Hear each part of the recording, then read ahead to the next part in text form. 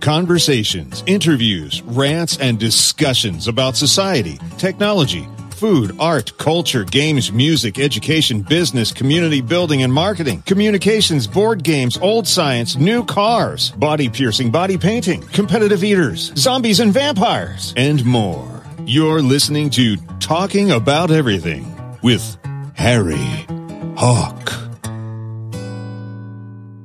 So what you're trying to do is evoke curiosity. I said, yes, that would be a big part of it. We once imagined that the projects themselves would come to students as packages. Hello, this is Harry Hawk, and this is Talking About Everything. And today we're talking with a couple of folks from College for America. We're speaking with Yvonne Simon, who is the Chief Learning Architect, and we're speaking also to Deo Wano. Deo is a learning coach. He actually works with the students often one-on-one. And I'm really thrilled that they're taking the time out of their incredibly busy schedule to speak with me. We're going to talk to them about education and very specifically about the competency-based education that's offered at College for America. College for America, we'll get into it, but it's an offshoot of Southern New Hampshire University. Yvonne, for the folks listening, can you define competency-based education for a moment? Sure. There are many versions of competency-based education springing up, as you know. And in our particular case, what we're focused on is what students can do with what they know. So that sounds like a very simple concept, but it's one that we really believe is at the heart of our program. And we define everything that students do and the work that they're trying to demonstrate their competencies through around those competencies. So, for example, our associate's degree in general studies has 120 competencies, and students do projects and then they submit them for review, and based on reviewer feedback, they move towards mastery. And a student graduates when they've mastered all 120 competencies. I think about general learning, I think about testing, and I think about the meta opportunity to learn about learning or think about learning. Can competency-based education foster all of those, or is there, a twist to it? It's great that you said that, because that's the part that often takes a while to, when we're discussing our particular program, to get people to really understand. But that's the other side of it. And in particular, that's what our learning coaches do with our students. Our learning coaches help our students engage in a learning process. So one of the things we thought about intently when we designed the program is that we wanted really to have roles and feedback to students that was going to be most intentional and help them not only gain learning process, but gain mastery.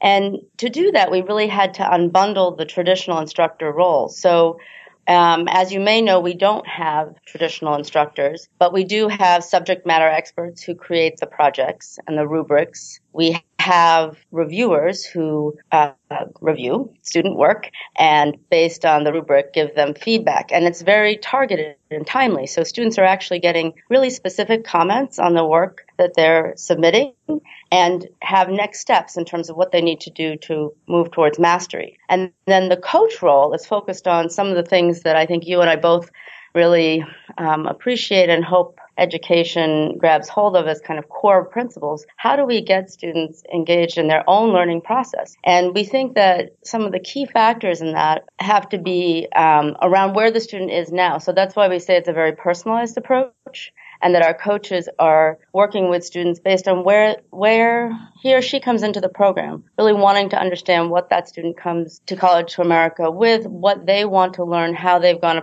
about their learning, and how can we make sure that they remove barriers, first of all, but then how can we really help them get a learning process in place that will really serve them not only through College for America, but beyond, and in their employer environment as well. I'm definitely going to talk or ask you a little bit later about that employer role, but I had another sort of learning question, which, and I don't know how current or outdated or whatever, but, from my own background, I think of sort of Piaget, Papert model of learning no right or wrong. Teachers facilitate and try to get out of the way.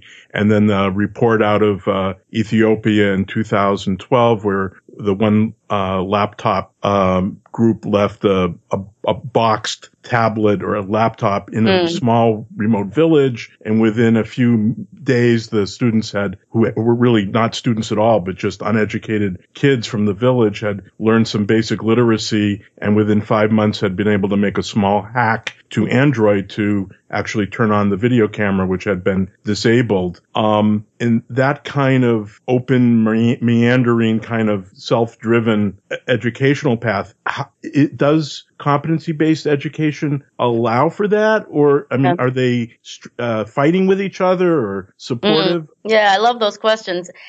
I think, we've kind of split the difference, I think, in terms of this particular program, but I personally believe people, to your great example, can learn anything, anywhere. However, there are some things to consider in evaluating whether that will happen or not. So in our particular case, just to touch on the employers for now, we really did build a program that we wanted to be relevant to employers and the jobs that are available, because we felt that that was an important component.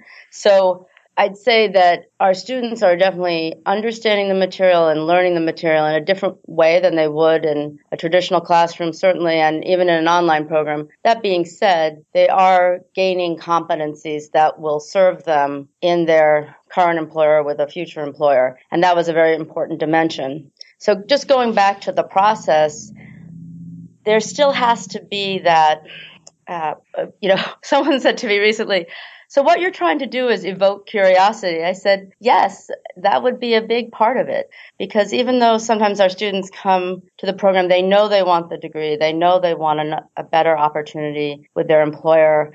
They're very eager to learn, but they're not necessarily sure how learning, based on how they've experienced it to date, maps to their personal values. And so one of the things that we help students understand is that learning is core to being a human being. And no matter what your values are, our coaches can usually find ways of helping students understand how this learning maps to their own values, whether it's their interest in becoming a more engaged citizen, whether it's their interest in becoming a better person, whether they really value being a good worker. I mean, all of those things tie to engagement and learning at its core. So I'll stop there just to see if I'm kind of on the right track in terms of answering your question. Oh, sir, absolutely. And you're very much getting, or rather, I should say, helping me understand what it is that you're doing, because again, at the abstract, it's sort of that box in Ethiopia. It's all packed up and I'm not exactly sure what's inside of it, but I'm inspired because, wow, there's a brand new box to explore.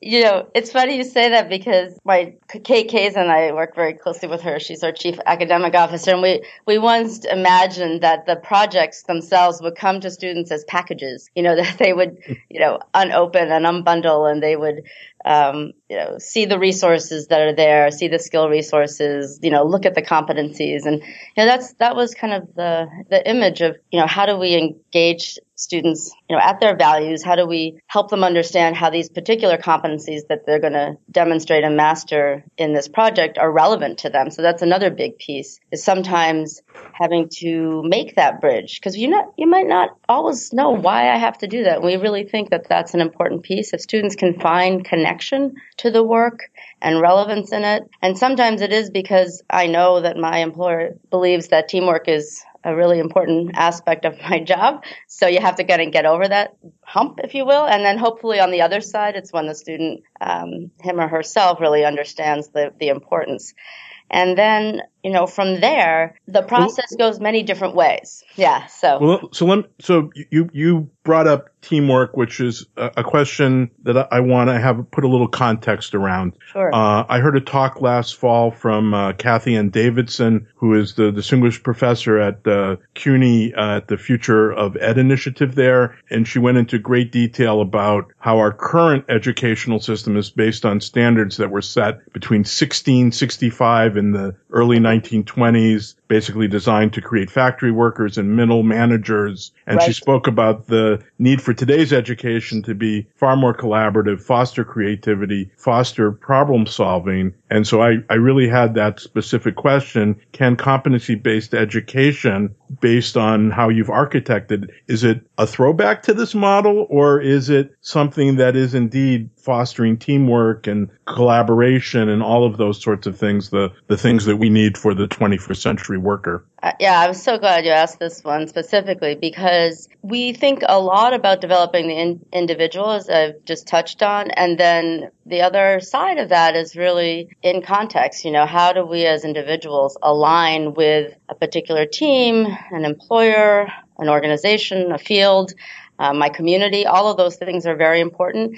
And as my team and I discuss often, it's a little bit of a paradox, right? How can I be the best individual I can be and also be part of this team? And that's I think, a challenge. So we very intentionally architected around that particular piece.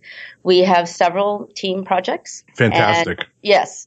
So right in the program itself, we start off with one to sort of get everybody up and going, get their feet wet in the idea of giving feedback to another individual, receiving feedback from another individual. And then we move into some more complex team projects. Are we talking about just peer review and that sort of thing? Yeah, that's not a core component at this point. But we also, in addition to having the specific projects, we also have a community. And this is, I would say, as big a support component as the coaching role or the reviewer role. If a stool has 3 legs, in this case, that would certainly be one of the legs. One of the foundations or pillars of the program is students' ability to reach out into the community, and whether they're getting, it's not a formal peer review in our case, but whether they're getting feedback, whether they're getting encouragement, whether they're forming a study group, or just saying, hey, how's it going for you?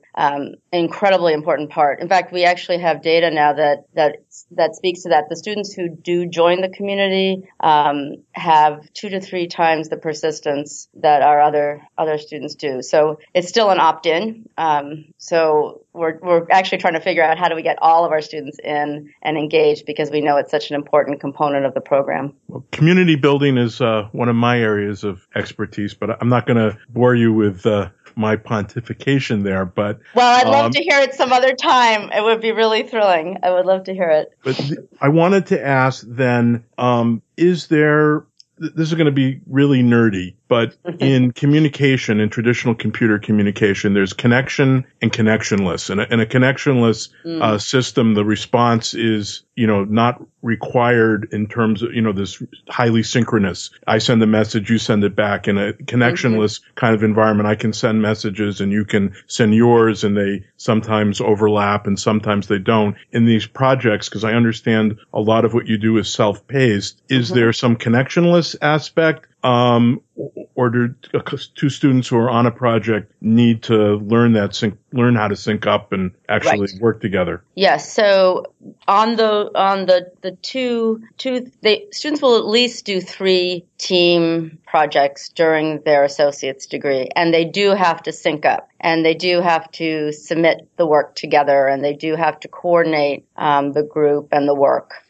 And then on the other side, it is self-paced, but I think one of the things that the coach does, and Dare, I'm sure will speak to this a little bit later, is that the coach actually helps the student to build their learning network. So that's a core part of the coaching model, is that even if you're working on a project and it's an individual project, you still want to be in contact and reaching out and forming relationships. So to give a good example, one of our goals, one of our projects equal to sort of a course, if you will, is called Establishing a Professional Presence. And in this goal, students are really active. They get on LinkedIn. A lot of our students have never done that before.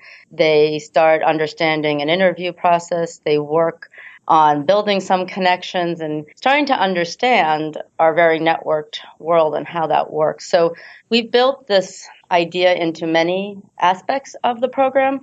And if I could, I'd just like to comment on what you said about, what I call sort of feedback loops. Yeah. In some ways, the whole entire system is based on feedback loops. So often what I'll say to the coaches, I said, I think this is a loop. We gotta tighten this one up. So for example, students might get a not yet on a project. And for some students, the reaction is, oh, okay, so I missed a few criteria. I'm going to move on to the next project. And the coach will then have to coach them into the model and say, in this model, you actually have to master all of the criteria before you can move on. So that's a little different, right? You can't just take your B, your C, and go ahead. And so the next part then is really helping the student deal with the feedback, because we have students actually get a lot of personalized feedback on a paper. I mean, we've all had the paper that comes back with the check or the A or the B or whatever, but not really knowing what we did wrong or how we could improve. Let's say it that way. That sounds much better. Or how we could. What was really amazing. Yeah, exactly. So the reviewers do that with every student submission. They look and say, okay, this is where you hit the mark. This is what you might want to work on, and this is how you can do it. So that's a very important part of that formula. And students get that feedback within 24 to 48 hours. So they're in the game. That's I call that our little piece of gamification right there. So, you put something in, you're so eager. And I remember high school, it didn't matter when, but, you put something in and it seemed like months later you got it back. And you couldn't even remember, what you were writing about or what you were nervous about or what was going on. But our students really get this. And I've seen students actually have their phones out waiting to get their feedback. They really get into that part of it, which to me is a huge leap forward in terms of focusing on learning and being eager and interested in your learning and what someone's going to say about your work. And then on the coaching side, there's a lot of that too. So let's say I get a not yet, but I don't understand the feedback. I don't know. And I don't know. I've never gone to an instructor and asked them a question before, and I don't know what to say. And so that's where the coach will reach out and say, oh, saw that you got that not yet. We have a t-shirt that we'd like to design called Not Yet and Loving It. We want to really normalize the struggle for students around that and say, this is part of the process, and let's dig in. And well, that is learning, right? Yeah. That's the learning. Yeah, exactly. And Dale will have a lot. Dale has story upon story about that very thing. So that'll probably be a great. Dale, I promise we're going to get to you. I have just a few more kind of questions just to really make sure that I'm absorbing all of this. But Yvonne, please continue. Yeah, so a lot of it is figuring out, and this is where the technology does come in, and this is one of the ways that we think we're going to be able to scale this program to as many students who want and need and are interested in this education, is because the technology really gives us the ability to see when a student needs help and outreach. Sometimes it might be better for an ambassador. We have another role in our community. These are folks that have maybe moved through the program and are interested in service and interested in helping other students succeed.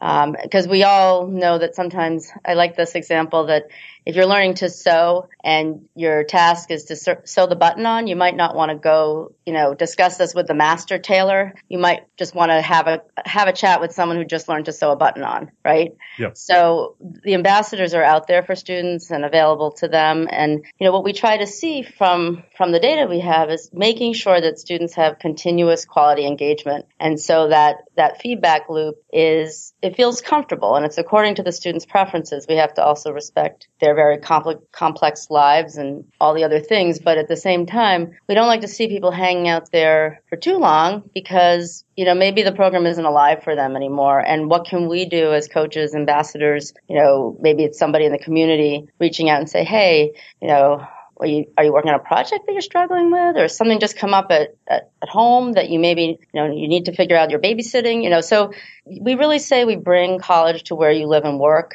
And we're really trying to help students understand that this can be a part of their life. You don't have to go off to the campus to have a really rich and meaningful experience. You can integrate this into your world. You can meet new people. You can have new experiences.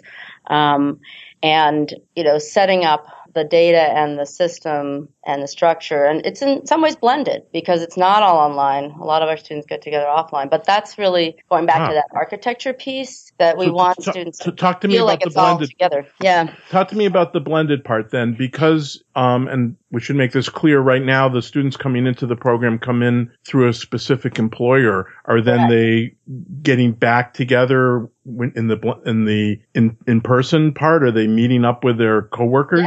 Yeah, we've seen this take many different forms. That there are some who do get together with colleagues. You know, maybe someone over in the next cube is also doing College for America, so they might chat early morning. You know, oh, I'm working on this. You're working on that.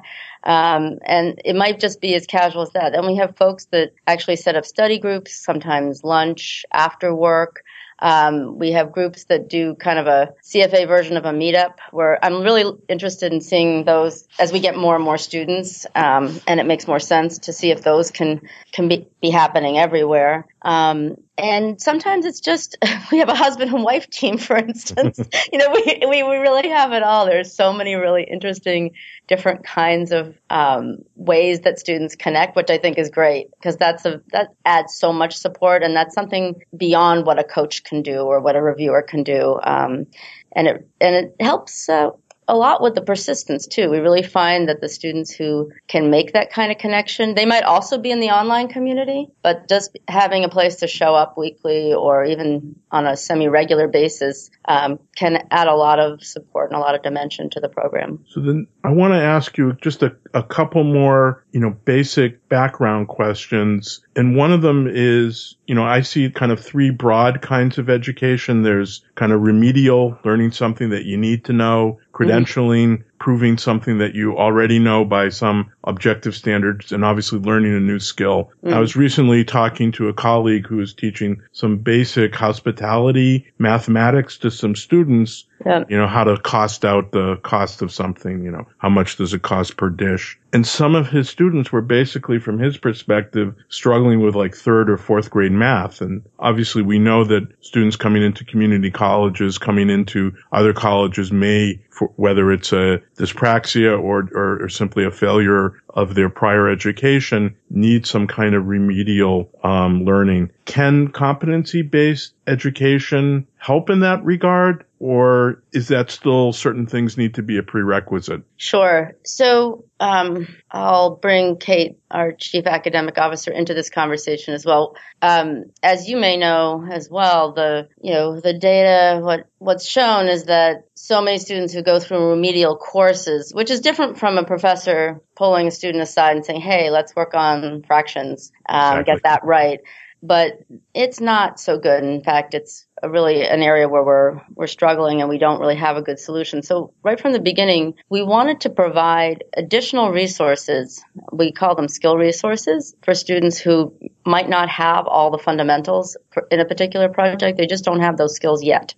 And so we've had partial success with that. So what a student can do is they can look at the competencies they're going to master. They can look at the project resources. So those are the essential resources that everyone will need. And then they'll kind of say, wow, I don't know how to use Excel. I better check out that Excel skill resource to really figure that out. And from there, they're kind of left on their own. They can go to their coach. These are learning coaches. Our coaches are definitely credentialed and qualified to help students with resource use and how to do that. And I think that gets at, I would say, 80% of the cases. We do still have some that may even need to go, even layer deeper, if you will, to get at what's wrong or what concepts are missing. And we did just win a grant. Its nickname is Juice. I think it's the 3.5 million grant. Yeah, the 4 million. Yeah. 4 million. First in the world grant, right? I'm looking at Lene. Yep. Yeah. So that's one that we're really going to build another layer, if you will. So, but it's not something you have to do first. It's something you can do, again, timely and targeted. So it emerges. Yeah, exactly. So that you're not held back, and it's in context too. So you really understand why you need to learn this particular skill. And the other thing that I think is really important is that, especially because most of our students are adult learners, their gaps are are all different. Like, it's not everybody who has the problem with the fraction. It's not everybody, we really think that we wouldn't want to put them all in the same class, because really to get at those specific needs and those specific skills, we have to handle it still on a personal basis. With somebody who's an adult who hasn't completed higher education, presumably they've completed college or a GED, they have some educational achievement, but they may have some undiagnosed learning disability, some particular dyspraxia, something. Sure. Are you able to identify that at all? Are you able to suggest accommodations or accommodate accommodations? Yeah. We handle this according to SNHU's overall policy. So we're not in the business of diagnosing, but if a student does self-identify, we can provide them with resources. All right. So then let's really dive into this and try to bring Deo in here. But right. my last question here is, so there's 120 competencies. Are some of these really discrete, or is there a path where some smaller scale skills lead to more emergent outcomes where they demonstrate really complex dynamic skills? And can the students kind of pick the order, or is there a larger pool of skills, or is it exactly 120 skills? Yeah, I'm going to answer that for the AA, because as we've developed Sure. BA and then various concentrations as well, there's some subtleties based on your question. But just for the AA, students go through projects, as we mentioned earlier. So they may do as many, on average, our graduates are doing about 40 projects. And some of them are smaller size, less complex. And then we have our more complex projects that if you do one of those purple path projects, we call them, the student will master 6 competencies. So you can decide the size of the educational meal that you're going to exactly. And that was based on a concept that we know that if students have the next right size challenge, they're going to be likely to succeed with the right feedback. Right. And so we do make it a requirement to do 3 of the bigger, meatier projects. But a lot of our students move through the program. And actually, one of the things we found out is that they're able to integrate CFA into their life, because they can kind of bite off, if you will, that smaller meal, have that little snack, get that done. And what I love about it is that it starts building habit, because sometimes you look at these big assignments and, oh my gosh, like it's just daunting. And so one of the little architectural pieces, if you will, was to say, okay, let's let students, especially in areas where they might not have a lot of experience, let's let them kind of ease their way into it and do those smaller projects first. Those who have maybe 1 or 2 competencies. And is there an option or a kind of a capstone project at all? In the BA, there is a capstone, but not in the AA. But they do have to do 3 of the bigger projects, which do be, the purples, exactly. So, but those do become, they're not capstones, but they are, more integrative. You've got to really put a lot of pieces together, and there's more of, the student putting his or her own voice into it as well. And then the path. Yeah. What's that? Does purple stand for something, or it's just No. We have blue and purple path projects. The blue is the smaller, less complex, and purple is the more complex. In the BA, we have gold projects. So, you have to come up with these when things don't exist out in the rest of the world. You have to come up with these names, and sometimes we just had to go with something that made sense to us, at least, and worked for our students, of course. So I think we started with tasks and levels, and that was not right at all. So even though purple and blue might not really mean much, at least we don't seem to be stumbling over it, and students do get it. If you work with a major naming company, like a Landor Associates, whatever, they'll tell you that, names take on whatever meaning ultimately you want them to have. So it's okay to start with a fairly blank slate. Yeah, that's good news for us then, right? So I wanted to switch the focus, obviously, to Deo. I appreciate you waiting and sort of listening to all of that. And Deo, so can you talk to me a little bit about the intake? Meaning, I'm a new student. I've signed up through my employer. So it's like day one, how do we connect, and what are you going to communicate to me, and how are we going to work together for the first couple of weeks? Yeah, so we put a lot of intention around the first the first, essentially we call it the welcome call. So that's when a student's done everything and we're ready to go, we're ready to start. And that's like the first time the student actually gets to talk to the coach. So we put a lot of intention on just getting to know the student, and understanding why joining the program is important for them, what does receiving a college degree represents to them, what are some of the supports that they have around them, that's going to help them to be able to excel in the program. And then from that point on,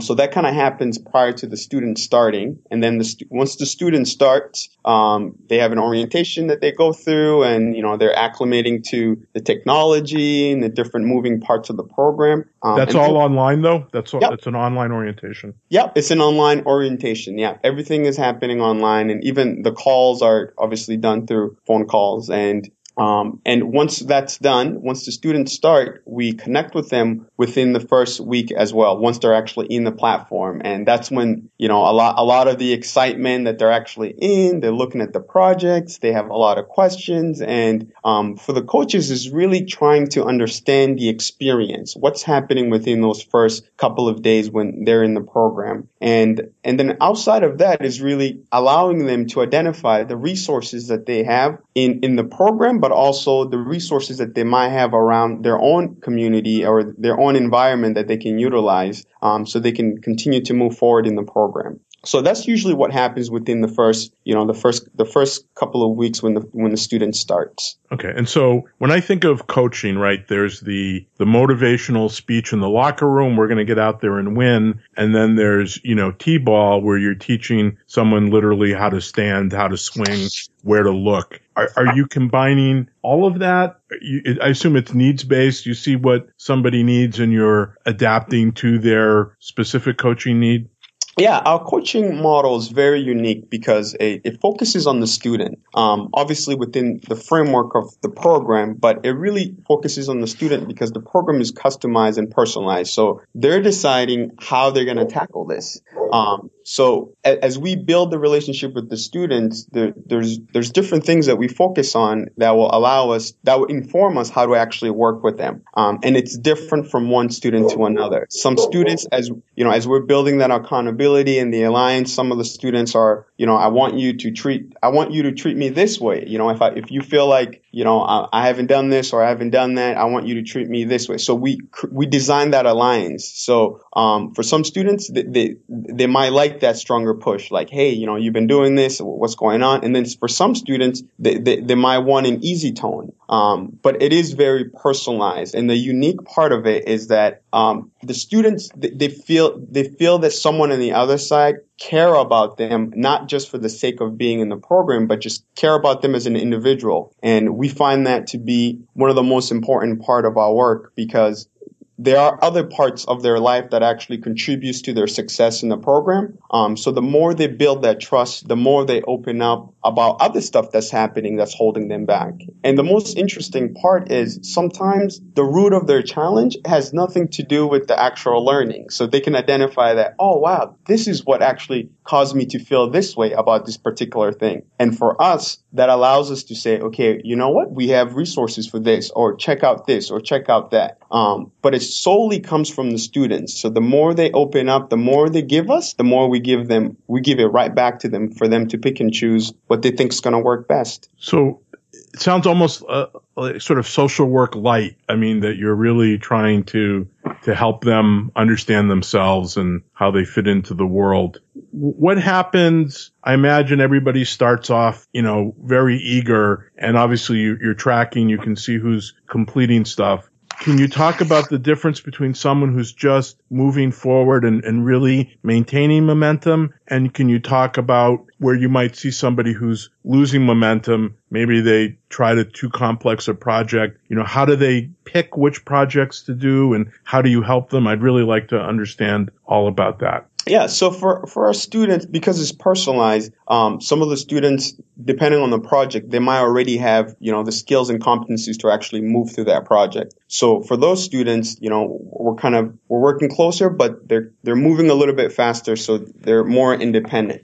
And then for some students, depending on the project, it might be other things that are coming up. It might be time management. It might be, feeling overwhelmed. It might be experiences that they've had in the past with the particular subject that they feel like they might not be good at. And we begin to unfold that, right? Within the conversation, we're trying to figure out, okay, what is the root of the challenge? And as we unfold that, their willingness to go through that process that's really what contributes to them to get to a point where they say, okay, you know what? I do have a plan and I'm going to try this plan out and see if it's going to work out. And for sometimes it's a journey. So different things that they're trying might not work. But most of the time, as long as they're in tune with themselves, they actually find the root of where the challenge is. And then they can identify, you know what? Maybe I need to spend a little bit more time with these resources, or maybe I need to reach out to someone, that might have the expertise around this subject in order for me to understand it a little bit better. Yep. So then I just want to get just a little bit more detailed. How long are these conversations? Are there lots of short conversations? Are there some really long, deep conversations? And just how do you encourage, if I'm the student, how do you, and I'm struggling. I know this math is too hard for me. I can't do this. Can I go to another project? Or, if I'm saying stuff like that, how do you encourage me to really reveal myself? Yeah, so like what I was saying earlier, so within the first couple of weeks when we first connect with the students, we're trying to build that relationship, which sets a platform for them to be open as they're experiencing, the challenges and even the success. So usually we connect with the student on a weekly basis at first when they first start, and then over time, the communication changes, but sometimes through emails. But the students that need a little bit more touch point, most of the time it's happening through phone calls. So, they'll schedule a phone call with the coach. The coach is aware of where the student is with their learning process, but also other things, so like values, mindset, the things that are, affecting them. And then when we get on the phone call, it's a both way thing. So it's not just the coach. It's not really the coach's agenda. It's really the student's agenda of what's happening. And then throughout the conversation, because they have a willingness to go through the process, because they want to accomplish the goal and master. How long is this conversation though, typically? Usually the conversation anywhere from 20 minutes, 30 minutes, 40 minutes. It varies. The conversations varies. Yep. But it's not 5 minutes. Okay, that's great. So you're really. It's not a 5 minutes conversation. Yeah, it's a little bit longer than that, because the other piece of it is there's a direct connection to the conversation, right? So the students, they know that going through the process, it's going to help them identify the root of the challenge. So it's not just a conversation that's going, all over the place. It's a targeted conversation around one particular thing. All right. So if I can, both Yvonne and Deo, if I'm really understanding this, going back to my sort of 3 learning rationales, remedial, credentialing, and new skills, it seems if I need remedial, I'm going to be encouraged and should look for those resources that are going to boost my skills. Mm-hmm. If there's something that I'm really good at, then the program almost becomes credentialing, because I'm going to quickly master a project. I might be even encouraged to go for a purple project because I can handle that. And then there's these new skills where I need to do something that I've never done before, and then I'm going to get some coaching around that, and I'm, again, might be encouraged to take one of the blue projects and sort of take smaller bites and really get into that. Right. Yep. Yeah, and I think there's also something you mentioned earlier around sometimes if a student starts in and maybe they think that their writing is great, but they've only gotten to a certain place in their writing in high school, or they haven't been writing very much. Sometimes they keep that goal open for a considerable period of time, and they can still go on and make progress in some of the other projects that they do have more experience or more readily available skills. So that's another way that we strategize around that. So how many projects can I have open at once, and how do I pick and choose? Yeah. So we start everybody with one project, which is Plan for Success. So people have some early wins, they get their feet under them, and they sort of have a sense of how the whole model works. And then it's up to the coach. And based on some of the conversations Deo was just describing, the student decides, okay, do I want one goal at a time? Because that's just going to keep me focused and keep me moving along. Or am I more of an explorer and I want to see the next 3 and really be able to check it out, figure out which ones I'm going to like? That we thought that most students would be like that, but we see it's about 50-50 anecdotally, so some students really just say, I just want the next one. I just want the next one. And some really, really find it a big feature of the program to be able to open up more goals and explore a little bit more and kind of plan it out for themselves.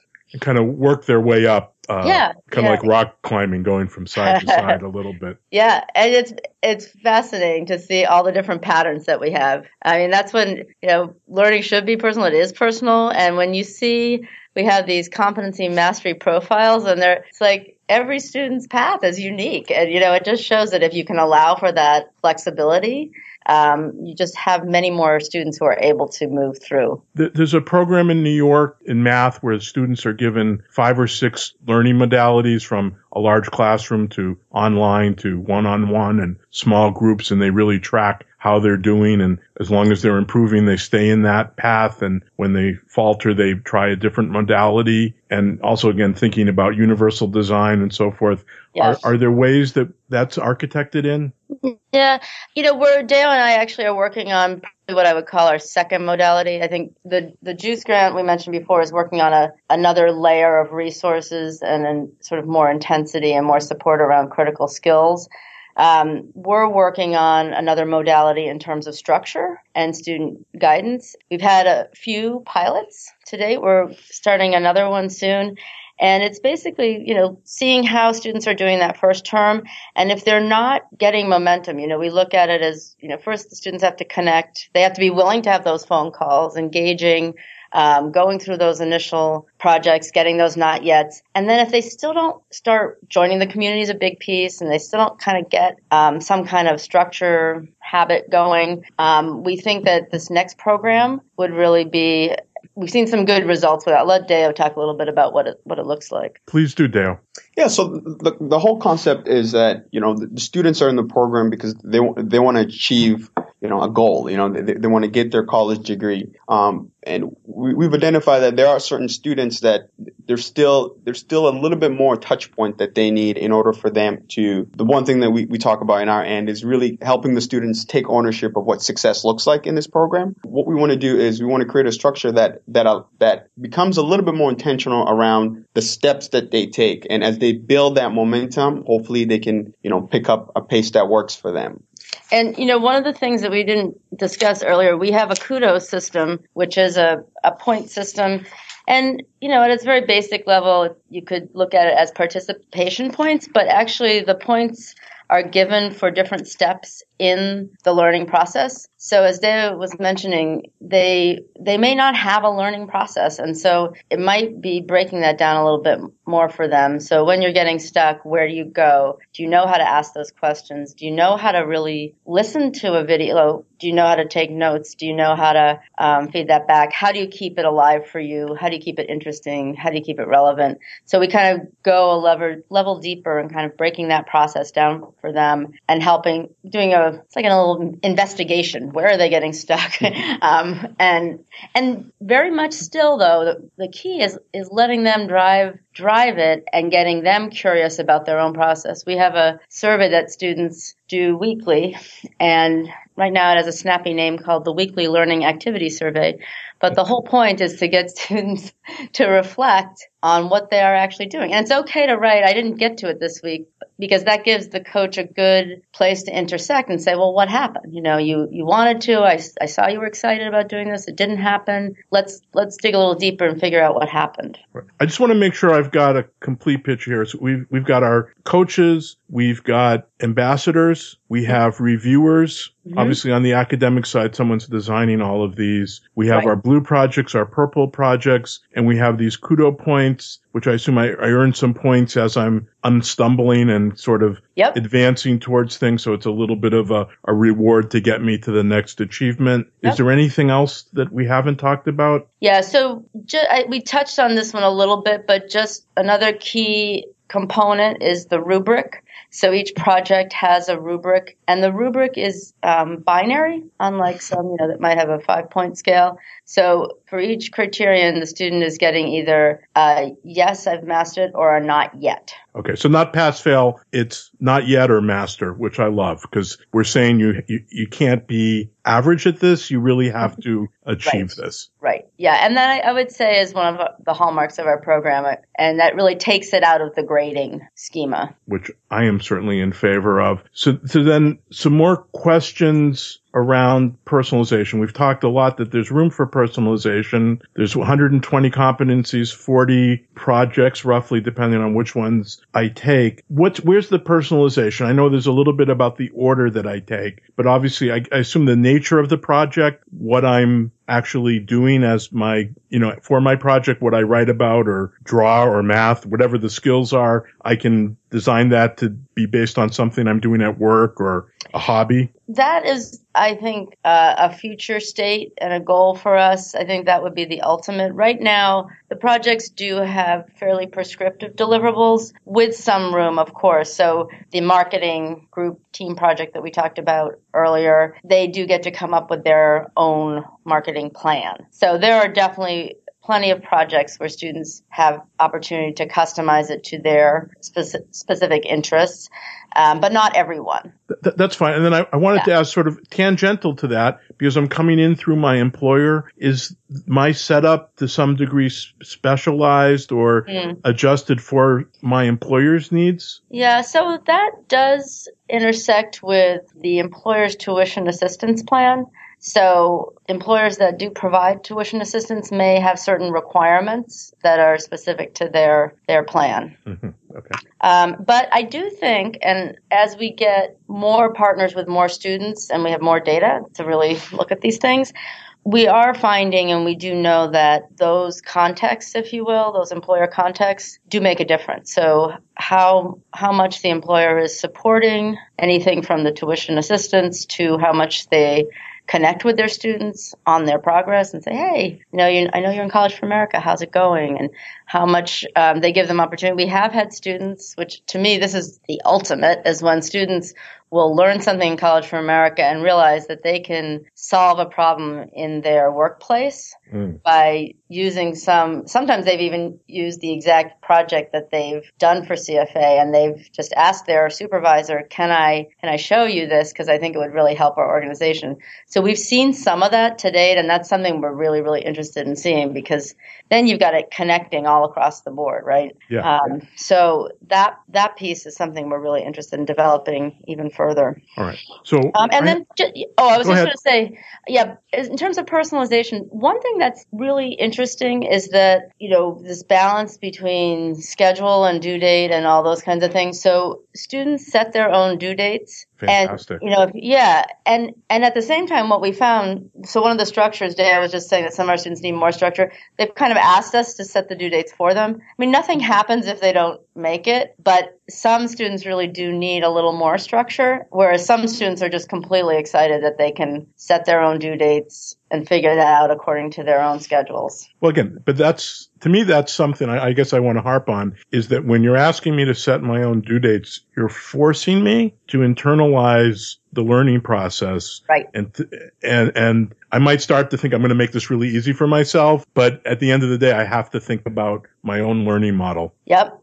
Yeah, that's what we say. We say plan to adjust, and just like what works. Cause like you said, sometimes you think, oh, this is going to make it easy for me, but in the end, maybe it doesn't. And then, okay, so what's going to work better? So a good way that coaches sometimes help students with that is some coaches will, send out reminders, or sometimes a student will ask to meet with a coach weekly because they know that they feel accountable, not only to themselves, but to the coach, and that just helps them get going. Ultimately, we want the coach to step back and the student to own that. But some things like that do help as students progress in that. Do I set my own graduation date as well?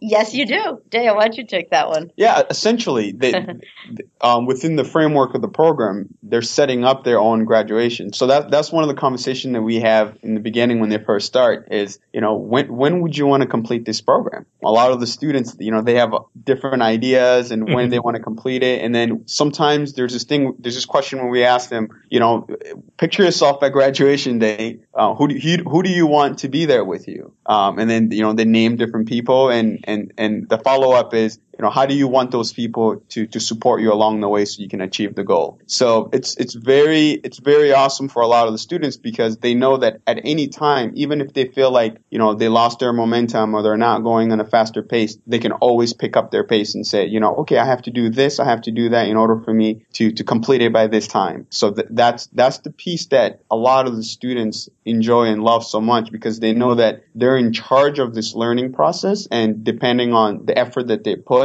they can either complete it at this time or at that time. And, I just have to say, because this touches on one of the pieces of the program we probably haven't mentioned specifically yet, but so sometimes a student will say, oh, I've seen that there are students who complete in a year, I'm going to complete in a year, and then a little while, and they notice that it's not going to be a year for them.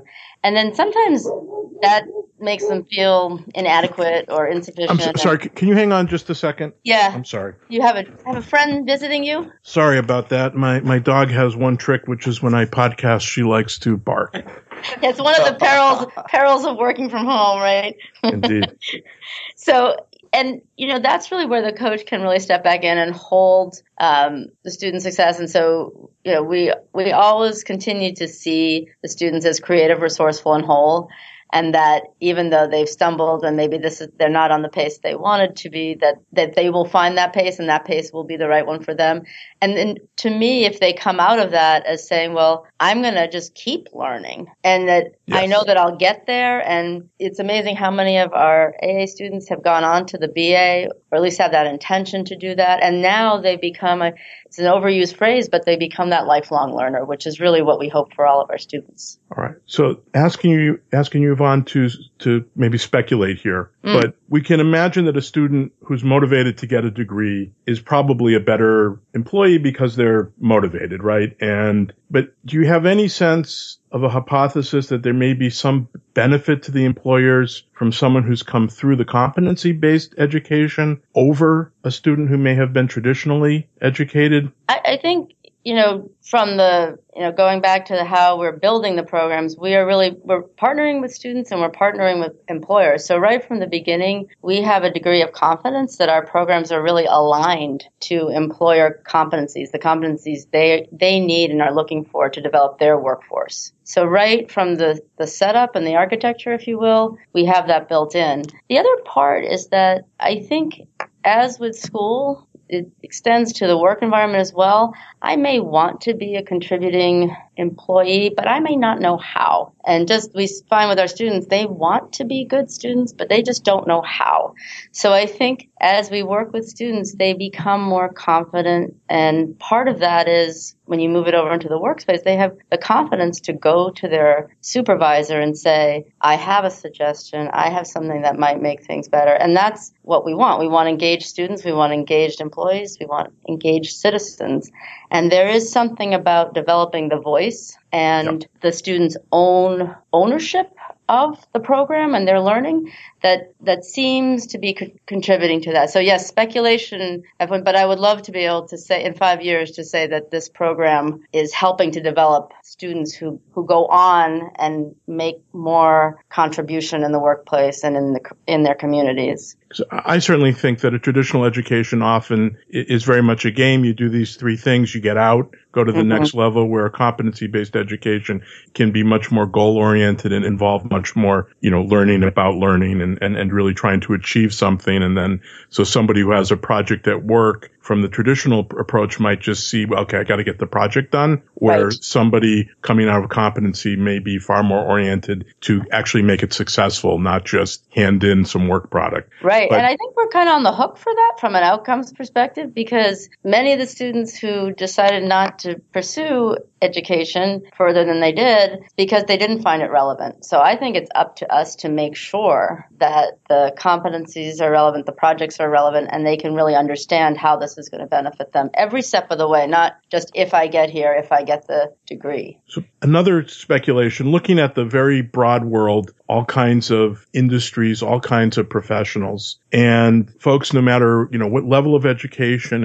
and what kind of education, there's this dynamic model. You kind of talked about it as lifelong learning, but basically learning outcomes evolve over time, and professionals need continuing education either for their own self-need or literally to maintain a certification or a credential. Would you disagree that competency-based education could be sort of the gold standard for that kind of professional continuing education? Absolutely.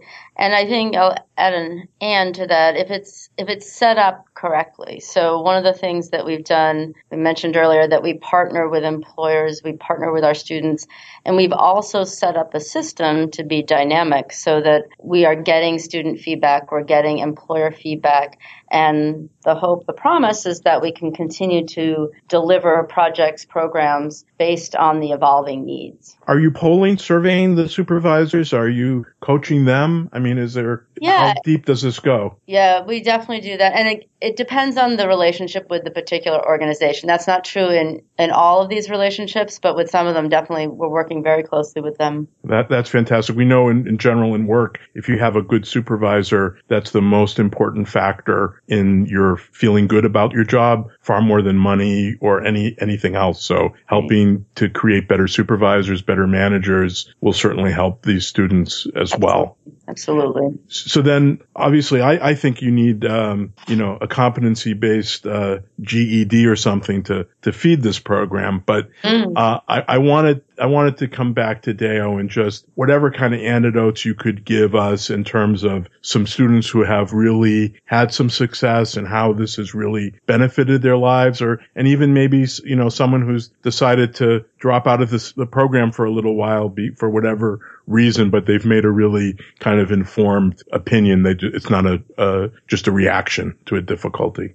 Yeah, I think the fascinating part of that is that kind of happens all the time with the students that I've been coaching because in the level that we work with them. And I mean, I've had students that just didn't even know where to open up, a folder that they saved. And over time, as they built those skills, they begin to realize, oh, wow, like I'm capable of doing this. And then the portfolio. Yeah, the portfolio. Yep. And then as they build up their momentum, they begin to realize what they actually have to offer, not just from CFA, but just as a whole, because they've been so used to just doing things just for the sake of doing it because people have told them or it's a requirement. And then as they begin to reflect on why they're actually doing it, they begin to identify some of the skills that they've always had. And that acknowledgement and that realization for them, it's almost like that aha moment for them, like, oh, wow, I can actually do this. And how that transforms, it's amazing. I've had a student that's actually, I think he probably just graduated today, but he went through a very interesting process. He started very strong and all of a sudden his pace started slowing down. And I kept asking him, what's going on? And one time we got on the phone, he realized that he needs to put time aside to actually render the information that he learns before putting together his deliverables. So that realization to him was huge. He was like, wow, I need, I never even thought that that's what I needed. And then he applied that method to his project and boom, he started moving along and cruising along. And then a couple of months later, something else came up where he encountered a challenge and that was a personal challenge for him. So he had to kind of overcome those challenges in order to move forward. And then he realized that, wow, everything that I've built from where I started to where I am now has contributed to the success that I have. And now he's about to complete his AA degree. So, I mean, those kind of stuff happens all the time in the level that we work with our students. And the most rewarding part is to see the realization and also to see how they can incorporate that with everything else that they're doing. And Yvonne, similar kind of, from you? I'm assuming you've had or have some contact with the employers or the management structure within some of those employers. Are there any anecdotes as well from what they're seeing? Yeah, I think we're still at the stage where we get more of the one-off stories, that I was mentioning earlier, where they're seeing basically employees come to life even. I mean, that's, sometimes they make a presentation, they contribute to a hospital policy change was one of my favorites, you just can't, these folks, before they started, I don't think they even imagined that they had a voice.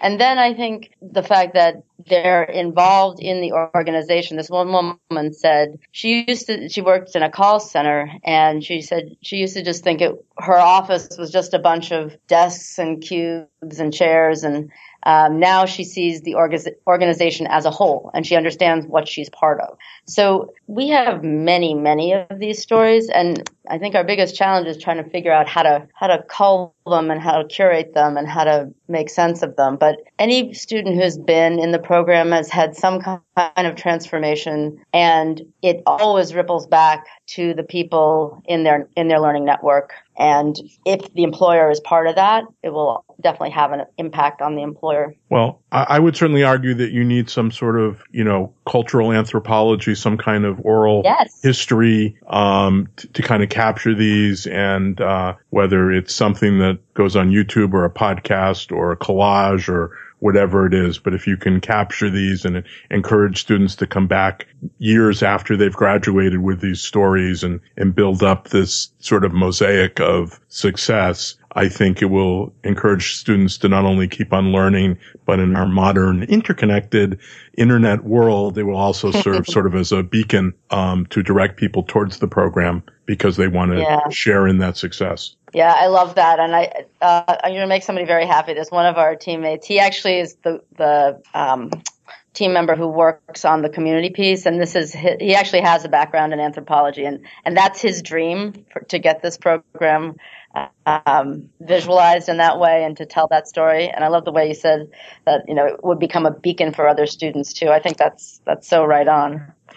We just know in the modern workplace, right, that what we do has to do its job, but it also has to communicate with others. And that applies to your students, but it also applies to you and all of the team there, right? That the way that, so anyway, I think it's fantastic. Southern New Hampshire University has always innovated since its founding days, teaching, women at a time when many women weren't educated, teaching specific skills for particular employers' needs. And I mean, that goes back to 32 or 33, and then innovating in terms of course delivery, through the Vietnam War and finding out all kinds of very innovative ways to deliver material to people who were rotating through different bases and all of that, finding ways to work within the GI Bill. And then we come to College for America, which I think is clearly has the potential to not only help people credential themselves, but it seems, what I was hoping to learn today was that it wasn't just 120 tests that you have to take, that there really is some really modern learning approaches, and it's clear that it's doing that. So you certainly have my kudos. And again, I want to thank both of you for joining in. And as a sort of a final question, I often ask, each of you, we can start with Deo.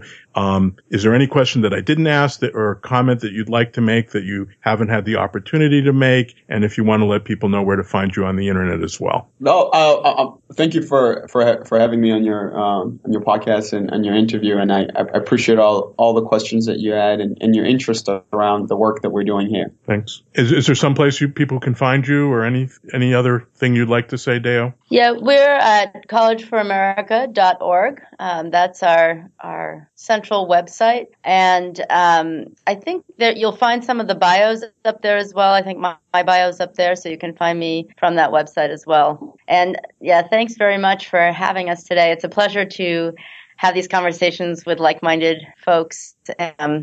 I wish I could think of one final question, but I think I would just say that it's about getting the interest of what we really can do. And I really appreciate you highlighting the potential of this work and what it could really do to transform individual lives, communities, and employers. And really just thank you for understanding and sharing it out. My pleasure. And again, thank you so much for taking all this time out of your schedules. And, we're going to end it here. This is Harry Hawk. I appreciate you listening, and I would love to hear from you. You can talk to me on Twitter at HHAWK. Let me know what you thought about this. You can find more information or get in touch with me through my website. That's hawksocialmarketing.com, where you can find this podcast and many other conversations and discussions about almost everything at talkingabout.everything.com. Once again, Yvonne and Deo, thank you for joining me. This is Harry Hawk saying bye-bye. My name is Chuck Fresh, and I am being paid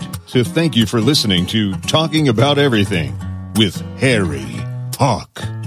Harry wants to hear from you on Twitter at HHawk or harryhawk@gmail.com.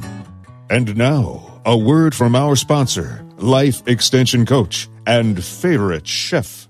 Hawk Digital Marketing is focused on bringing brands and people together. We build communities of interest based on trust and transparency, where consumers and brands can converse, learn, discuss, or solve problems together, while creating a long-term connection, entanglement between you and your customers.